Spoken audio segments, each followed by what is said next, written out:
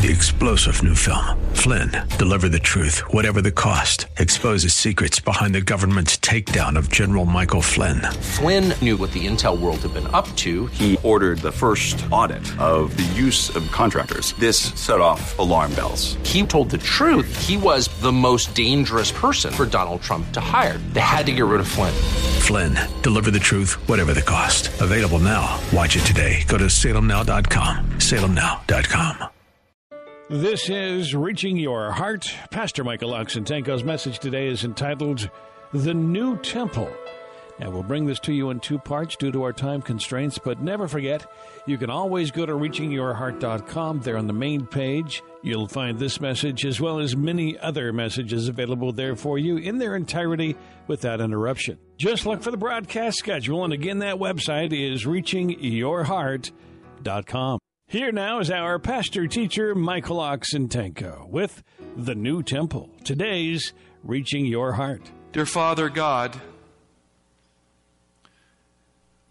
we don't want to get to heaven in the wrong way, because heaven wouldn't be home unless Jesus is the way. And so bring Jesus here. I'm clay, and Father, I fall short of your glory. And so I ask you to make your glory shine in spite of me and through me. Thank you for Jesus, who is worthy. And Lord, we're not. So we ask you to come to us in our humble estate, our need of you, to remember that we can't even articulate truth without you. And Father, in this place, give us the obedience of the heart to not seek the highest place, but to seek the right place, where we can serve you in the temple of God. In Jesus' name, amen. Nobel Prize-winning poet and author T.S. Eliot once wrote, "Where there is no temple, there shall be no homes." The temple of God is a home. It creates homes. And if there is no temple, there's no place to call home. The Bible starts with creation. It starts with God. It starts with home. In the beginning, God, Genesis 1:1, in the beginning, God created the heavens and the earth. The Hebrew letter Beit is the Hebrew letter of the alphabet that means house. And that letter is a word, the very first word of the Bible. Beit is the letter for the word in Genesis 1:1. In the beginning, God, house. What does in mean here? At its deepest level, the word in means inside of something. Inside. At the heart of God's beginning, there is a house. Inside the first moment of time from which God moved forward in time to create the heavens and the earth, there is a house, a place to belong, a holy home for you. Inside the beginning, at the beginning, there was God. And God is our home. Genesis starts with home and it moves out. And inside the temple of time itself, God is the house. And before there was a was, God was a home for the future. He had mapped it out in His eternal plan. T.S. Eliot was right. Where there is no temple, there shall be no homes. Creation starts with a house that is Him, and creation moves forward in time toward us. Home finds us in the Bible. Home defines us. Home draws us in. We worship a God who shares Himself in times as home. He shows that aspect of the heart that is the hearth for the home, the hearth for the heart that cannot find a place to rest. You know, there are many metaphors for God in the Bible. I could go on all morning, but the very first metaphor in the Bible is a house, because God is the true temple and God is our home. Friend, when God brought the children of Israel out of Egypt, He brought them into the desert to discover His presence in the wilderness. In a place in which there was no house, He decided to dwell among His people. And He gave this command to Moses, Exodus 25:8, "And let them make me a sanctuary that I may dwell in their midst." Friend, God doesn't want to dwell near you. He doesn't desire to live above you. It is not His intention to hide in some heavenly house so you can't find Him and you can't interact with Him. God told Moses why He was to make a sanctuary. He put it plainly. He said, I want to dwell in their midst. I want to be with them. I mean, you translate that into our present need, and what is God saying? He's saying, I want to be with you. I mean, we don't worship a God who's disinterested in your personal affairs. We worship a God who in every way desires to be your friend. Have you ever felt like God's so far away that He's not connected to you? Have you ever felt like your sins have barred Him from knowing you? Have you ever felt like your best efforts have fallen short in His plan? Somehow, you can't bridge the gap between you and God. Have you ever felt that way? I have. I felt that way this week. You know, we live in a world that's loud. We live in a world in which there are forces yanking at our cords, trying to make us go this way or that. We hear the storms of war in our world culture. And there's this feeling somehow, it can just burrow in. God isn't with us because at times we let God down. Friend, God has bridged the gap between your worthlessness, your faithlessness, and your inability to know Him. He has bridged the gap in Jesus to find you out and to search you out so that you can be a part of His home, that you can come home to God. It doesn't matter what your circumstances are. God is the home for the heart in these last days of human history. And so we are reminded, where there is no temple, there shall be no homes. Creation starts with a house that is Him, and creation moves forward in time. It finds us. God said, let them make me a sanctuary that I may dwell in their midst. God doesn't want to dwell near you. He wants to be with you. In a sense, God's people became the sanctuary. He dwelt in the midst of His people, and they became a home for Him. Psalms 114, verse 2, Judah became His sanctuary, Israel His dominion. The same truth was expressed by Paul in the New Testament, 1 Corinthians 3:17. If anyone destroys God's temple, what does it say? God will destroy him, for God's temple is holy, and that temple you are. When you look at the Greek language, the word you is not singular. The word you is plural. What he's saying is, you all together are a temple of the Holy Spirit. And if you destroy the temple, if you destroy the church of God, God will destroy you. And so we are to build up the family of God, not to tear it down, because the entire dwelling of God in the Spirit is right here among His people. God has determined that His people would be a sanctuary. Church is not always fun for me. Is it fun for you all the time? You come to church and say, well, all my needs are met at church. Well, my needs aren't met at church all the time. Are yours? Are yours? No. Okay. Isn't there work to do inside the church? Things that have to happen? I work hard, long hours. Some of you do too. Some of you don't. But you know what? I don't come to church to have my needs met. I come to church because God is here. I come to church and I serve in the church regardless of what happens to me. In my experience, and I'm just sharing with you from my own heart, I've come to a place where I don't care how people treat me in the church. I don't care if they're nice to me or not. And a lot of you are nice to me. I'm not putting the church down today. But there have been seasons when going to church is rough. I come to church because God goes to church. Because this place, this gathering of people, is a holy sanctuary. And if I want God's presence in life, I must gather and be among His people. And so God has declared that Judah would become His sanctuary, Israel His dominion, reaching hearts His sanctuary in this area. I go to church for God. The Gospel of John begins with creation, just like Genesis does. We run into the central truth that creation is not about a purpose, it's about a person. And that God's purpose is in the person of Jesus Christ. John 1:1. In the beginning was the Word, and the Word was with God, and the Word was God. In the Gospel of John, the Word is Jesus Christ. You cannot separate the Word of God from God. In the Gospel of John, the Word became flesh.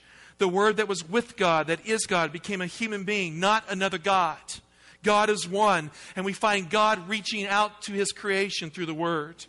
And God's Word developed vocal cords so God could speak in our language as one of us. John 1:10, He was in the world was made through Him, yet the world knew Him not.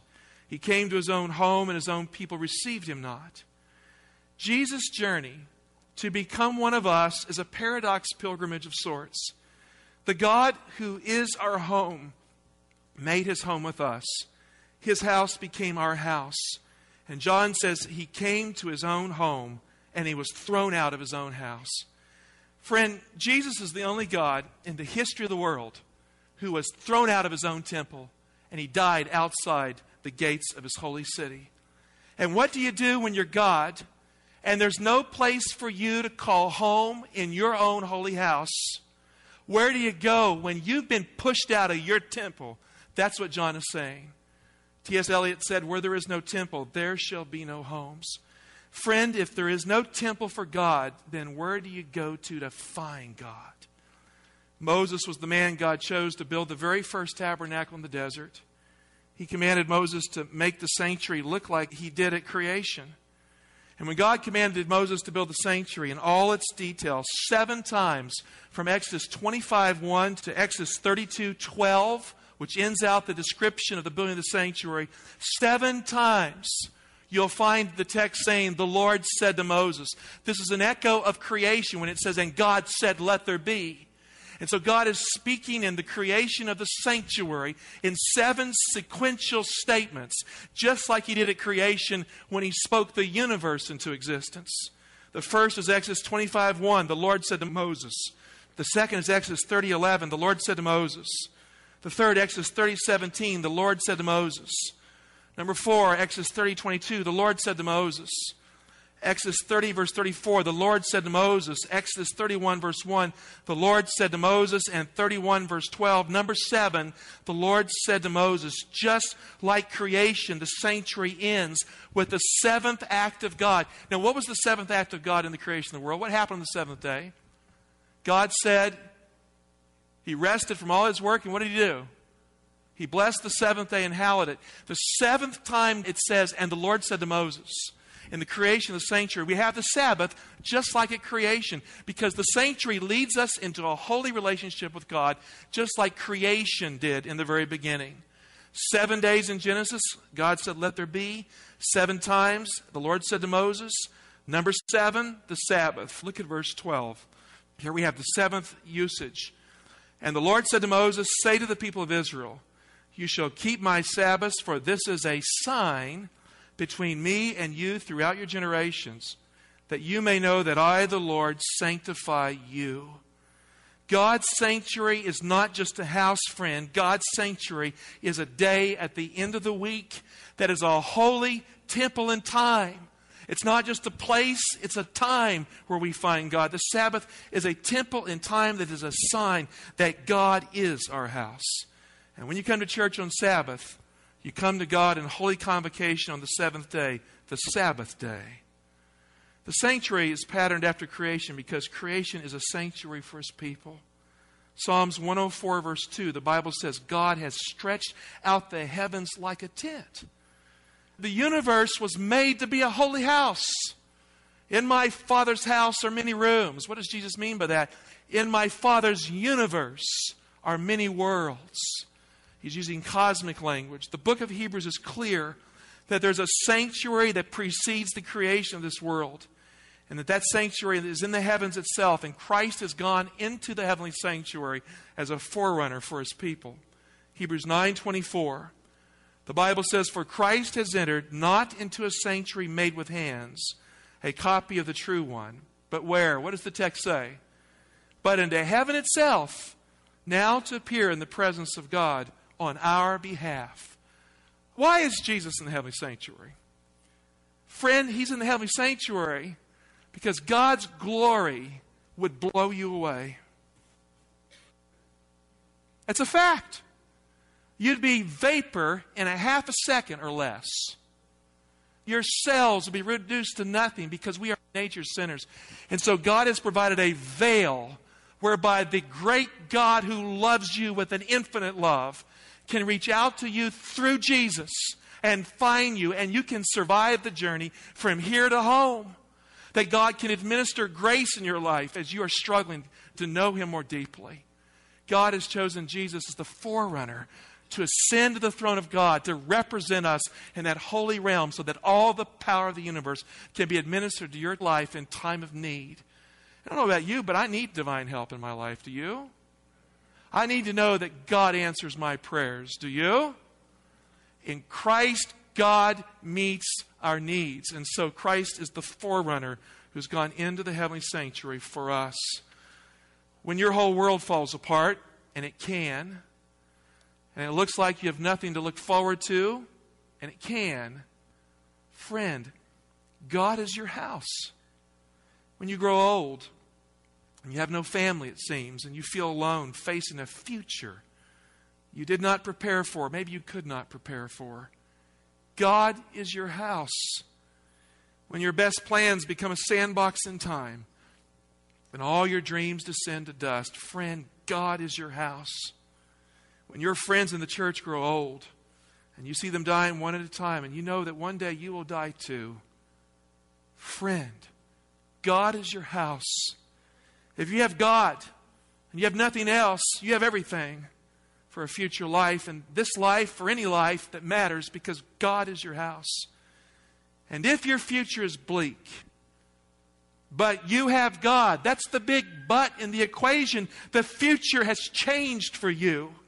And all that is dark has become bright because God is the future, the light of the future temple. God is your house. And if you're looking for a future and a home in another place, another time, Jesus is the only future that is God's plan for you because God is your house in Him. Psalm 77:13, Thy way, O God, is in the sanctuary. Who is so great as God, as our God? It's no accident that Jesus made this claim in John 14:6. I am the way and the truth and the life. No one comes to the Father but by me. The Bible says God's way is in the sanctuary. And Jesus said, I am the way. So if we find Christ, we find God's house. If we find Christ, we find the way into the very presence of God. We find the way home. In the immediate verses that precede, John 14:6, Jesus makes this promise in John 14:1-3. It's the Lord's promise. Let's read it together. Let not your hearts be troubled. Believe in God, believe also in me. For in my Father's house are many rooms. If it were not so, would I have told you that I go to prepare a place for you?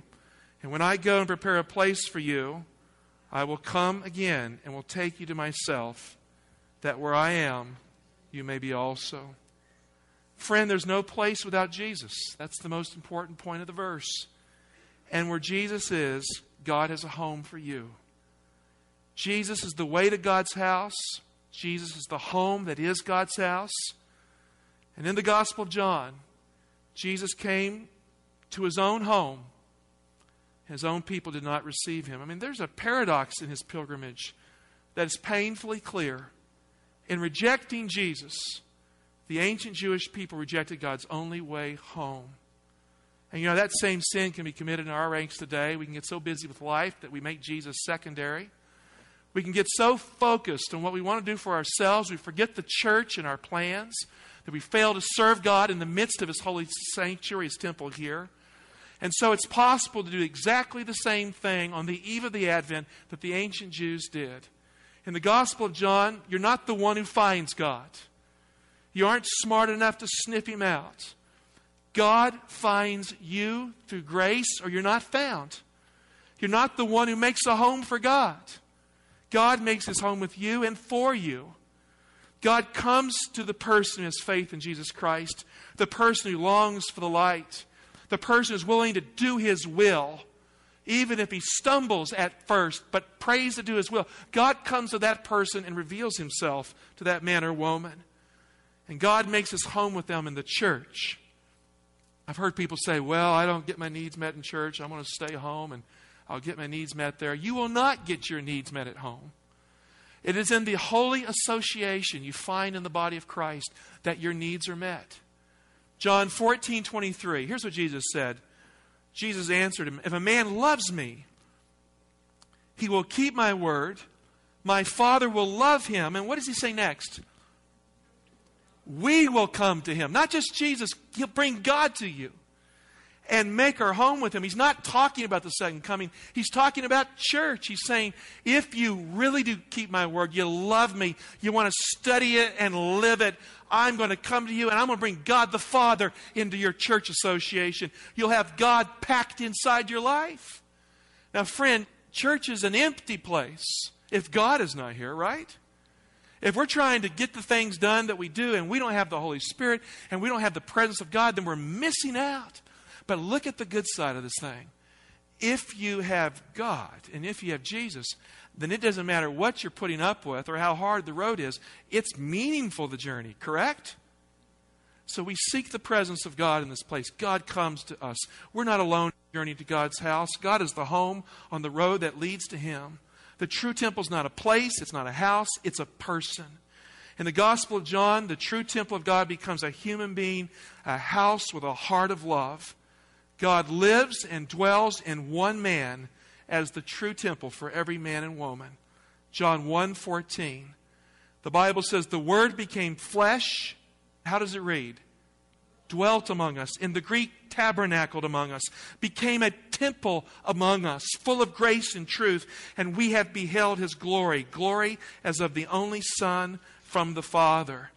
The Shekinah glory of God, the brilliant fire of God's eternal presence that created the universe, that forced atomic energy into coalesce into atoms, that made the Higgs boson and everything else that nuclear physicists are seeking out to find. The glory of God is in the person of Jesus Christ. Primordial energy is in Him. Friend, the glory that shone forth between the cherubim of the Ark of the Covenant inside the most holy place of the Hebrew sanctuary dwells in Jesus Christ. In the Old Testament, if you saw that glory, you were dead. You had no right to enter the most holy place. John says, we have seen the glory. We have looked inside the sanctuary when we looked at Him.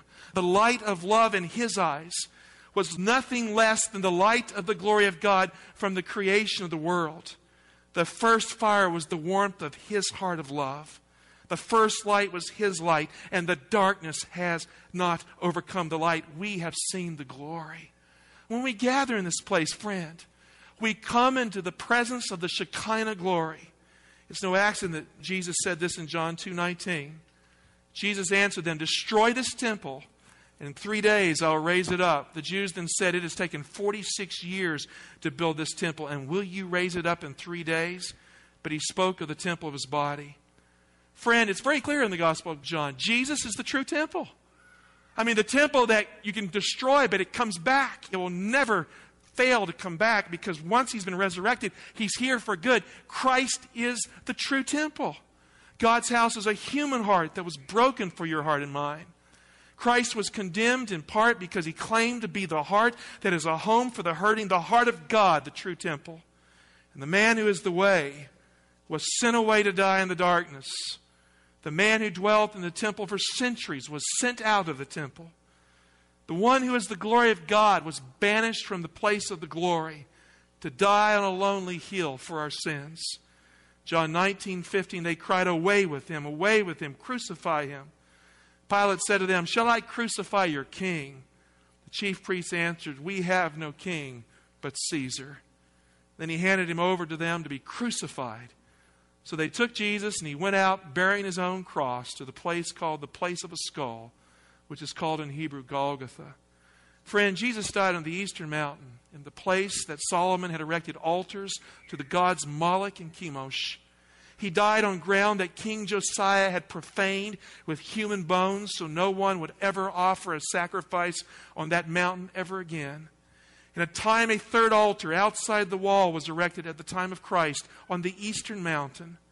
And Jesus died on the outside of His house, outside the eastern gate, the outcast from His own people. The true temple became a human being, and He was executed far away from the place that should have had the presence of God. Hebrews 13:12, so Jesus also suffered outside the gate in order to sanctify the people through His own blood. Therefore, and I like the therefore, if something's good enough for Jesus, it's good enough for you. Therefore, let us go forth to Him where? What does it say? Outside the camp, and bear the abuse He endured. For here we have no lasting city, but we seek the city which is to come. The light of the resurrection on Sunday morning is the light of the glory of God in the face of Jesus Christ. His glory is the glory of God. When Mary came to the garden tomb looking for the body of Jesus, she saw a tomb that had become a temple. It had become a holy place. It was transformed by the presence of Christ. Look at John 20:11 and 12. This is an amazing passage in our New Testament. Mary stood weeping outside the tomb. And as she wept, she stooped to look into the tomb. She bends down like you'd be worshiping, comes in. What did she see? Verse 12. She saw two angels in white sitting where the body of Jesus had lain, one at the head and one at the feet. Well, that will conclude the first portion of The New Temple. That's The New Temple. Today's Reaching Your Heart. You can find it online in its entirety without interruption at reachingyourheart.com. Just look for the broadcast schedule there on the main page. That's reachingyourheart.com. If you live in the Washington, D.C. area and are looking for a church home, or if you're passing through, please stop by the worship service this Saturday at 11 o'clock. The new address is 6100 Brooklyn Bridge Road, Laurel, Maryland, 20707. That again is 6100 Brooklyn Bridge Road, Laurel, Maryland, 20707. For more information, you can stop by the website. Thanks for listening. As always, we pray that God is reaching your heart. 3-star General Michael J. Flynn, head of the Pentagon Intelligence Agency, knew all the government's dirty secrets. He was one of the most respected generals in the military. Flynn knew what the intel world had been up to. He understood its funding. He ordered the first audit of the use of contractors. This set off alarm bells. The explosive new documentary, Flynn, Deliver the Truth, Whatever the Cost, uncovers the facts behind this scandal. Flynn told the truth. He was the most dangerous person for Donald Trump to hire. I find out the worst enemy that I'm going to face in my life is right here in America. They took my assessment and they wanted me to change it. And I was like, I'm not changing it. They had to get rid of Flynn.